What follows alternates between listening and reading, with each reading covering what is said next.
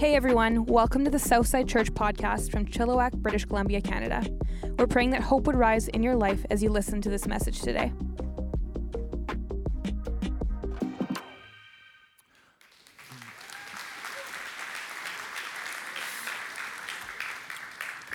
Backstage having a little chat there. Next thing you know, it's time to talk to you. What a day. What a day. Let's pray. Father, we started out singing a song today called House of Miracles, and that's where we stand. That's where we sit right now. Jesus, I'm not going to pray for your presence because I am sure that you've gone before us into this spectacular moment. Thank you for the plans that you have, God. I pray that I would faithfully deliver everything you gave me to speak, and I pray that I am sure that we will see miracles today. We love you and we thank you. In your name. Everybody said? Amen, amen. So we're on this journey through the 21 chapter Gospel of John, and we find ourselves today right in the middle of 5 chapters devoted to the events that have come to be known as the Last Supper. And the reason why God inspired John to spend 5 chapters on just the Last Supper is because the words that Jesus spoke that night, the instructions that Jesus gave that night, are every bit as applicable to you and me today as they were to the people in that room 2,000 years ago. So let's jump in. John chapter 15, starting at verse 18. If you find the godless world is hating you, remember God had started hating me. If you lived on the world's terms, the world would love you as one of its own. But since I picked you to live on God's terms and no longer on the world's terms, the world is going to hate you. When that happens, remember this. Servants don't get better treatment than their masters. If they beat on me, they will certainly beat on you. If they did what I told them, they will do what you tell them. They're going to do all these things to you because of the way they treated me, because they don't know the one who sent me. If I hadn't come and told them all this in plain language, it wouldn't be so bad. As it is, they have no excuse. Hate me, hate my Father, it's all the same. If I hadn't done what I have done among them, works no one has ever done, they wouldn't be to blame. But they saw the God signs and hated anyway, both me and my Father. Interesting, they have verified the truth of their own scriptures where it is written, they hated me for no good reason. When the friend I plan to send you from the Father comes, the Spirit of truth issuing from the Father, he will confirm everything about me. You too, from your side, must give your confirming evidence since you are in this with me from the start. We parked on this passage for 3 weeks. Jesus is talking about the relationship that people who follow him will have with the world. Specifically, he explains 3 truths we must be aware of when it comes to relating to the world. Last week, we talked about truth number 1. This world will hate you. Next week, I want to talk about truth number 3. This world will need you. But today, I want to talk about the fact that this world will let you down. Jesus said, if you live by the world's terms, this world would love you. If you live by the world's terms, this world will love you. The ways of the world. The older you get, the wiser you get to the ways of the world, you know? I first learned about the ways of the world when I was 5 years old on my first day of grade 1. There's a picture I look at sometimes of me waiting for the school bus on that first day of grade 1. I got on this white summer jacket with different colored bicycles all over it. I'm carrying a Snoopy lunch kit, and you can just tell by my body language, I am stoked. I have the highest of hopes. I was feeling very grown up and very sure that school was going to be incredible and the school bus was going to be awesome. So about 5 minutes after little 5-year-old Mike Manis got on the school bus, I began to learn about the ways of the world. See, according to the ways of the world, there are winners in the world and there are losers. And what I found out on that school bus on my very first day was that I was a loser. There were some older kids on that school bus who decided that for me. Now, I don't know what it was about me. Maybe it was the way I looked. Maybe it was my bicycle jacket. Maybe it was my Snoopy lunch kit. Maybe it was the way that I carried myself. Maybe it was something going on in their lives. But on that particular day, they educated me about the ways of the world. There are winners, but there are also losers, and you are a loser. So every day, every single day, they would call me names, they would throw things at me, they would spit on me, they would hit me. I hated that bus. Every morning, I would be so nervous to see what was going to happen on that school bus on that particular day. I was going to ask this question: can you relate? But the answer to that is yeah, you can. Absolutely you can. So let me ask it this way: how can you relate? If you look back at your life, what are the moments, what are the seasons, what are the experiences where you went from having the highest of hopes to having a broken heart? It's amazing the difference 8 hours can make. I went from a little 5-year-old boy with a bicycle jacket, a Snoopy lunch kit, and the highest of hopes. 8 hours later, a little boy with a bicycle jacket, a Snoopy lunch kit, and a broken heart, just like that. You can relate. There's been a moment, there's been an experience, there's been a season when you had the highest expectations and they were shattered. You learned about the ways of this world. There are winners and there are losers. Hated that school bus, you know? The ride home every day after school was worse than the ride to school. Had a migraine headache every day. I remember sitting on the stupid bus, leaning my forehead against the relative cool of the glass, trying to find some comfort. And in between the ride to school and the ride home from school was school. Okay, kind of obvious, all right? So in the middle of school is interesting. School is really interesting because school is a part of our world, right? The ways of this world include school. Now, I'm not looking to say bad stuff about school, but it's a very interesting concept, you know? Because you step into school, and school has its own kind of rules. School tells people, this is what a winner looks like, and this is what a loser looks like. This is what a successful person looks like, and this is what a failure looks like, right? This is what a promising young man or promising young woman looks like, and this is what a lost cause looks like. Now, I don't know what school is like exactly right now, but back when I was in grade 1, there were certain things that promising young people did, how they acted, right? They always paid attention. They always sat still, and they never, ever, ever, ever, ever talked when the teacher was talking.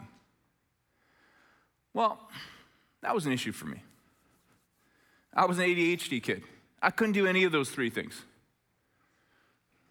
So through my experience on the school bus and at school itself, I figured out at 5 years old that according to the ways of this world, there are winners, but I'm a loser. There are successful people, but I'm a failure. There are promising young men and promising young women, but I'm a lost cause. In fact, even in those years, 5, 6, 7 years old, I could tell that the teachers I had, man, if they could have picked any other kid in the world to be in their class instead of me, they would have gone with any other kid. I see some nodding heads. You're like, yeah, I remember. My teachers felt the same way. Okay, I got you. So I was taught, according to the ways of the world, there's lovable people, and then there's unlovable people like me. But then you get older, right? And you start to learn. You become wiser to the ways of this world. I remember my first day of grade 7, brand new school in grade 7, you know? And I did probably something really stupid, but there was a teacher at that school, and she got mad. On day 1, new school, I'm in grade 7. I'm in a 32-person grade 7-8 split class, and she got mad. What I mean by that is she broke a yardstick over my desk. And then she grabbed me and hauled me up to the front of the class. She made fun of me, and then she slapped me. Now, there's two kinds of people in the world, right? According to the ways of the world, right? Winners and losers. I wasn't in grade 1 anymore. I had become wise to the ways of the world. So in that moment, I made a subconscious decision. It was this: I will destroy your life. Someone asked me the other day, man, when did you first find out, Mike, that you are a leader? I don't know about that. But when I look back at my life, I can figure out moments when I realized I was actually pretty persuasive. I could talk people into stuff. Grade 7 was a great example. See, I made a decision that if there's two kinds of people in the world, winners and losers, I must win. So I'm going to make her life miserable. But not just me. I'm going to convince all 32 of the people in this class to join me in that quest. And together, we will make her life miserable. It got so bad, by the way, that near the beginning of grade 8, we had a meeting. The principal called a meeting. The principal and this teacher, it was my mom and me. And the principal said something along the lines of this: hey, I think mistakes have been made on both sides. There's a lot of water under the bridge. So what we need to do is we need to turn the page. Let bygones be bygones. Let's move forward and let's have a great year together. And I think I said something like this: awesome.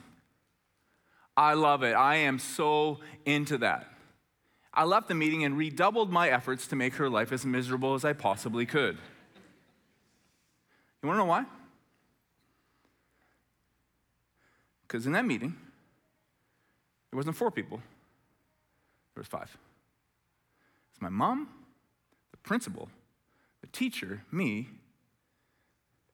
and a little 5-year-old boy with a bicycle jacket and a Snoopy lunch kit and a broken heart. And listen, he was terrified.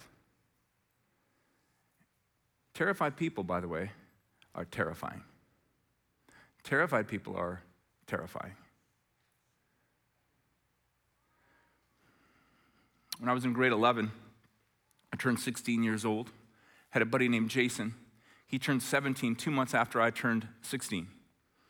Something interesting with Jason was when he turned 16 in Red Deer, Alberta. By the way, in Red Deer back in those days in Alberta, the day you turned 16, you could go in and get your full unrestricted license. So incredibly frightening, but we loved it, okay, back in the day. So anyways, Jason goes in when he turned 16 to get his license, and the motor vehicle people made a mistake. They put his year of birth 1 year too early. So when Jason is 16, his license says he's 17. We didn't care. But when he turned 17, his license said he was 18. Pivotal moments in people's life. The drinking age in Alberta was 18. Okay, so we started going to the bar PDQ, like right away. Jason and I looked quite a bit alike. We had a buddy named Rich who looked like us too. It was the mullets, okay? This is what we would do. Jason would walk up to the bar. The bouncer would say, "Could I see some ID?" Jason would show his ID. He would walk in and would hand his license back to me. I would show Jason's ID. I would walk in and I would hand the license back to Richard. And Rich would show the ID and walk in. Now, as far as I know, none of the bouncers who worked at the clubs in Red Deer during that era ever made it into Mensa, which is the International Society for Geniuses. However, I should probably say this, that neither me or any of my friends have made it into Mensa either, so there is that. Now, my best buddy, Grant King, he didn't look like us, but Grant could do anything. So Grant took his license and he doctored it. You know, I don't know exactly what Grant did. Who knows what Grant did sometimes, but it's like Scotch tape, a manual typewriter, and a laminating machine. But anyways, he got it, okay? So we're all in this together. And I remember about week 2 of being at the bar. I'm 16 years old, and I'm walking through a bar in Red Deer called Ezzy's. Ezzy's, real classy establishment, I'm sure. So I'm walking through, and I see one of the guys who used to pick on me on the school bus.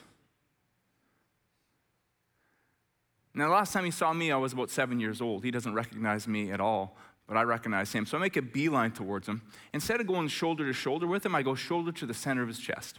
Okay? So he goes sprawling across the bar. Next thing I know, we're in the parking lot and we're fighting. Now, I don't know what the culture was like for you growing up, but for me in Red Deer, Alberta in that era, when there was a fight in the parking lot, the bar cleared out. Okay? So the entire bar is out there and we're fighting. I'm 16, he's about 24, 25 years old. I'm not doing well at all. He cut me, I remember he cut me over my left eye, I'm bleeding, but I threw a punch and I caught him on the side of the head and he fell down. And I got on top of him and I was hitting him and hitting him and hitting him and hitting him and hitting him and hitting him until a couple guys pulled me off. And I remember what people started saying after that moment was this: you got to be careful with Mike Manis. He flips the switch, man. He's got a mean streak. He turns into Psycho Mike. But I knew what was going on. See, that night in the parking lot at Essie's, there was someone standing right behind me during that fight. It was a little 5-year-old boy with a bicycle jacket and a Snoopy lunch kit and a broken heart, and he was terrified. Terrified people are terrifying. So go walking back into the bar, and one of the bouncers, we called him Curly because he had no hair. He had no hair because he used way too many steroids. Okay, that's exactly why. So if you are using steroids currently or thinking about using steroids, you should probably know, here's a PSA for you. They will make your hair fall out. And it is by far the least serious of the things that will happen to you physically if you use steroids. End of PSA. Okay, so we're walking in, and Curly kind of pulls me aside, and he's giving me like fighting tips. Hey man, you threw a lot of punches, but you got to aim better. I remember he said that. And so he's like, I'm Rocky, and he's Mickey or something like that, right? We're having this moment, Curly and me. We go walking into the bar, and a few girls came walking up to me. This actually happened, and they handed me their phone numbers on pieces of paper. And I'm thinking, ways of the world, I'm killing it. There's winners and there's losers. You know what a winner looks like? A winner is standing beside Curly, the bald-headed bouncer, collecting phone numbers from girls. You know what a loser looks like? It's a guy in the parking lot, bleeding.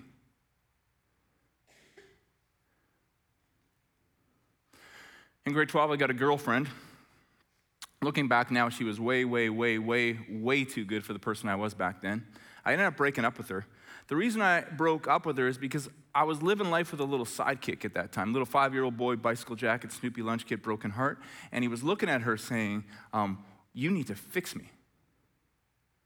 Why can't you fix me? I feel like a loser, a failure, and a lost cause. Why can't you make that go away? I feel unlovable. Why can't you make me feel truly loved? I feel so completely terrified. Why can't you bring me peace? And of course, she couldn't, so we broke up with her.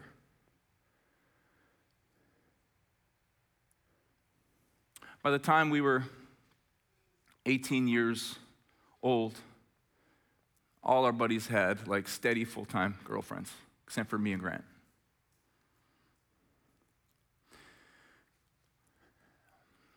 I didn't have a steady girlfriend. What I did have, however, is I had a number of girls who I would hang out with depending on where we were partying on any given night.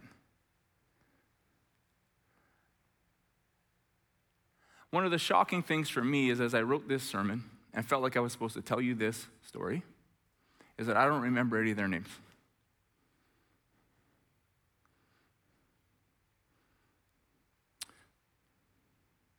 We had nicknames for them, you know. I remember some of their nicknames: Cowboy Boot Girl, Fake Tan Girl, Mini Skirt Girl, Coat Check Girl, and Fiero Girl. As you can see, we were high-level nicknamers. We had really a lot of imagination. So what I really, really, really, really wanted was validation. It kind of makes sense that I don't remember their name because at that time, they weren't people to me. They were a means to an end. Please, please, please validate me. You say, well, Mike, were you using these girls for sex? Interestingly, not really. See, as a kid, someone had told me once that if you are a guy and you have sex with a girl you're not married to, that really, really hurts her. And for some reason, that stuck with me. Which is sort of funny when I think about it, because the life I was hurting people daily. And yet for some reason I didn't do this. So what I would do, I was so incredibly hungry for validation that what I would do is I would get to the point where a girl would make it very, very clear that she wanted to have sex with me, and then I would run. You say, what do you mean by run, Mike? Like, You would distance yourself emotionally? No, in some cases, I actually ran away. Like over fences, through forest run type running is exactly what I'm talking about. So what was going on? Oh, it's easy for me to explain now. My emotional need for validation was exponentially higher than my physical need for pleasure. Just wanted to be validated.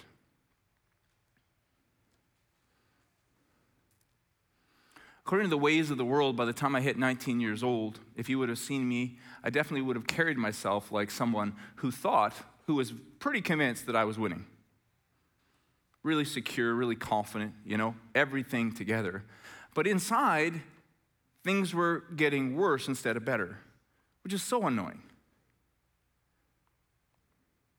Remember my best buddy, Grant, he got a job building stores in malls all across Canada. San Francisco stores, if anyone here remembers San Francisco stores. High-level stuff in there, okay? So Grant's building these San Francisco stores, so he's gone all the time. And I remember Grant was gone so much, and I looked around at all my other friends in Red Deer, and they liked me, at least it felt like to me, they liked me about as much as I liked myself, which was not very much at all. And so I remember I'm 19 years old, and I'm back in Ezzy's. Bunch of us, probably 20 of us, went to Ezzy's that night. Everyone else eventually heads out, goes home. That's what people do. Not me. I'm sticking around because I'm looking for something. I stay and I stay and I stay and I stay and I stay until finally I'm by myself. The bar closes at 2:33 a.m.? Gotta go, bar's closed. I remember walking out of the bar, and somewhere along the line, I had lost my jacket, so I'm walking up the South Hill of Red Deer in the middle of January, and I'm just freezing cold. It's just a terrible moment. You know what makes it worse? There's this little sidekick, this 5-year-old kid with a bicycle jacket and a Snoopy lunch kit and a broken heart, and he's looking at me going, "Why can't you fix me? I need your help." And I'm like, I can't. I've tried everything that I can think of trying, and it's not getting better. It's getting worse. I give up. And I called out to God in that moment, and he saved me, and he did for me what I could never, ever, ever do for myself. See, here's the thing about the ways of the world. The losers lose, The losers lose in the ways of the world, but my experience is this: so do the winners. Then when it comes to the fundamental needs deep down inside of me, I need more than this world has to offer. And so what I would want to ask you right now is, how have you been experiencing this world? What are the moments that you've walked through, those seasons when you went from the highest of hopes to the moment of broken hearts? You anxious? Terrified? Discontented? Angry? Jealous? Discouraged? Depressed? How are you doing? And I know you're a lot more refined than 19-year-old Mike Manis was. At least I sure hope you are. But how have you been trying to fix yourself? Is it money? Power, popularity? Success? Pleasure? Sex? Houses? Cars? Reputation? Or maybe it's relationships. You just roll through one relationship after another, and you're looking at this person to fix you, but they can't any more than you can. So I want to tell you something. I'm so sorry if you're watching online right now or you're here in person. I'm so sorry that you're so frustrated. But I want to say to you that that frustration is a gift from God. Because what you're really feeling right now is you're feeling a call, you're feeling a pull that Jesus Christ, the Son of God, has stepped into this spectacular moment. He's gone before you. And what I want to tell you today, what I believe he wants me to tell you today is this. What you can't do for yourself, he can. He can. He did it for me. See, Jesus came and he died on a cross so that our hurts can be healed.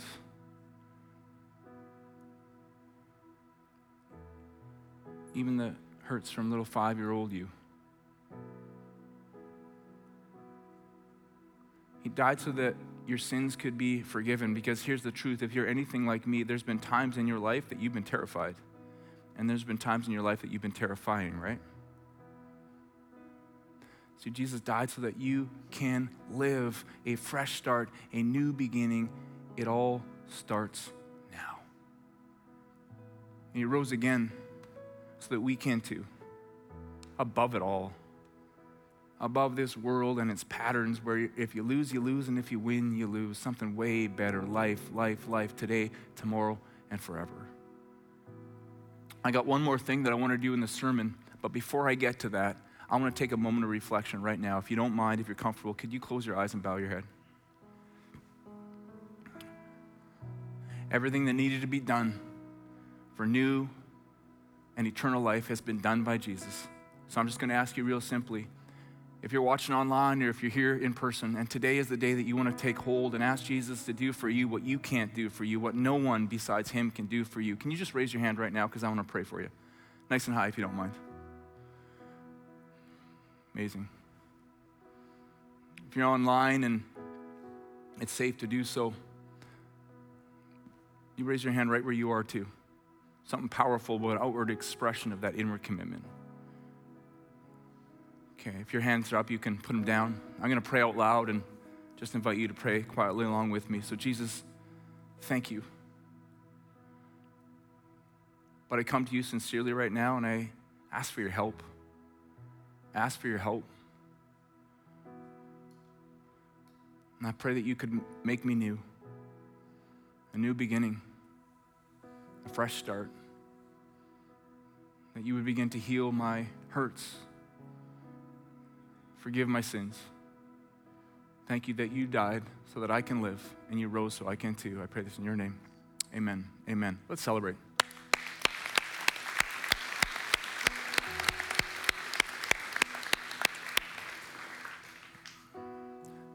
One more thing I want to talk about. Because as I was writing this sermon, I asked myself, okay, but listen, I've been following Jesus for years now.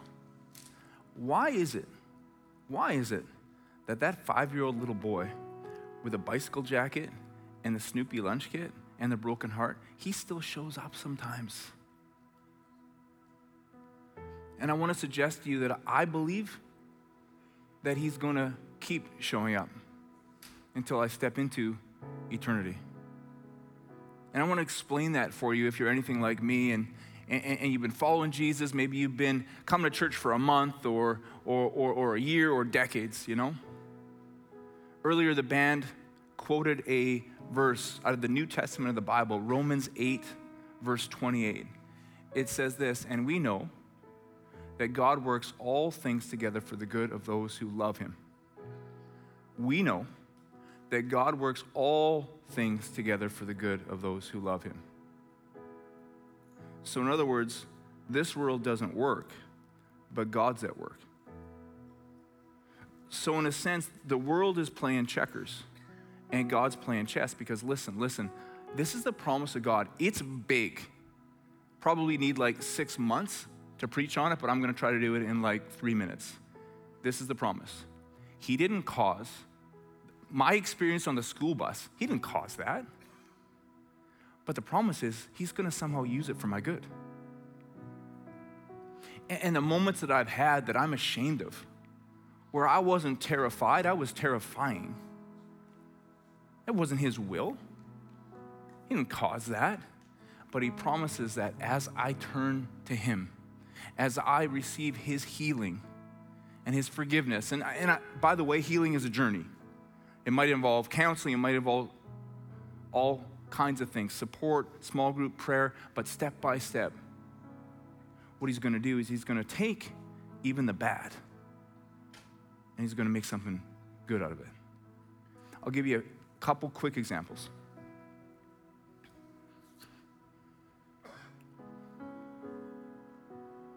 So the other day we're driving, and I'm like you, right? I got good days and bad days. And I said to my wife, Corinne, I said, Corinne, I don't know. I think I said something like this. What if I run out of things to talk about, you know? Should I really be preaching? And she looked at me and she said this. She said, you know what, Mike, first of all, stop talking like that, okay? Okay. And then she said, when you step into eternity, you're going to see Jesus. And this is what he's going to say. He's going to say, hey, little buddy. Hey, little buddy. We had a good thing going, didn't we? I gave you the words to say, and you just said them. One of the great things about living the life that I lived is I never run out of sermon illustrations.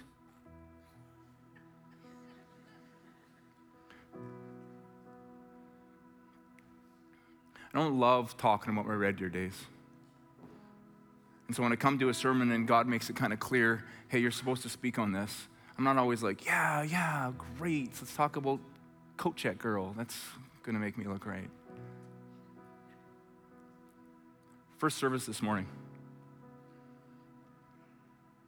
Service ends, I get a text from one of our guest experience staff. And she says, you'll never guess what happened. Out of all the weeks in the world, a kid named Oliver shows up. Never been here before. Oh, you know why? He just moved. See, this stuff doesn't even surprise me anymore. You know where he just moved from? Just guess. You know why he moved? He had to get out, man. He was in trouble. He just walked through these doors on this day. Well, he'll be back next week. If you're not signed up for 101 yet, Oliver will be 101. You need to make sure you give him a hard time. Call him a redneck from Red Deer, okay?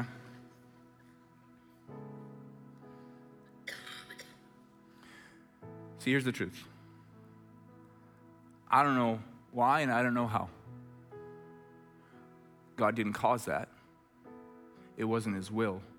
But he's so big and he's so good and he's so great. He's going to use it for your good and the good of others. I know it.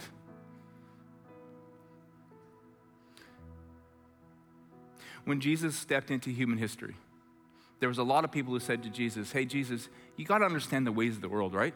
You got to win, man. You got to win.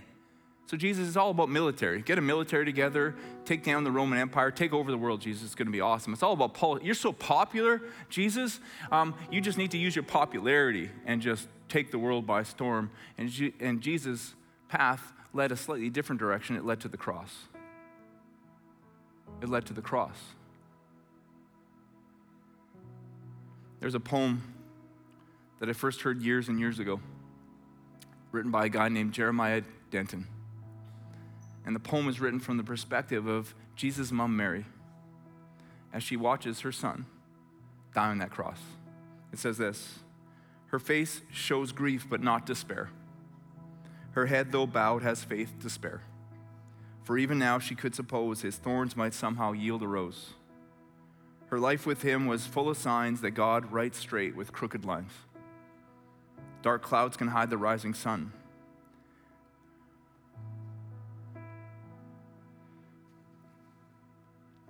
And all seems lost when all is won. Let's pray. So God, I want to pray for every single person here today. Every single person watching online right now or in the weeks to come. Father, I claim that promise that you would work a miracle. That against all odds, that they would live a life that so clearly displays that you write straight with crooked lines. You write straight with crooked lines. You write straight with crooked lines.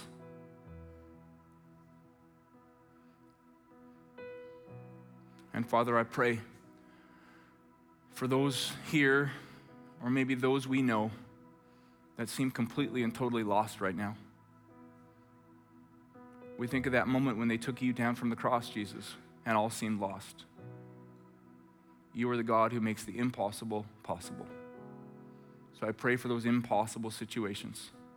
I pray for those people right now that maybe even consider themselves impossible. All is not lost. All will be won, because you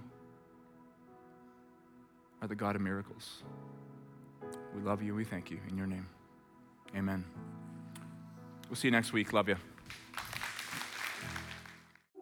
Thanks again for listening. To hear more messages like this one, make sure to subscribe and check out our podcast channel for past episodes. And to stay up to date with all things Southside, follow @Southside_Church on Instagram. We love you guys. The best is yet to come.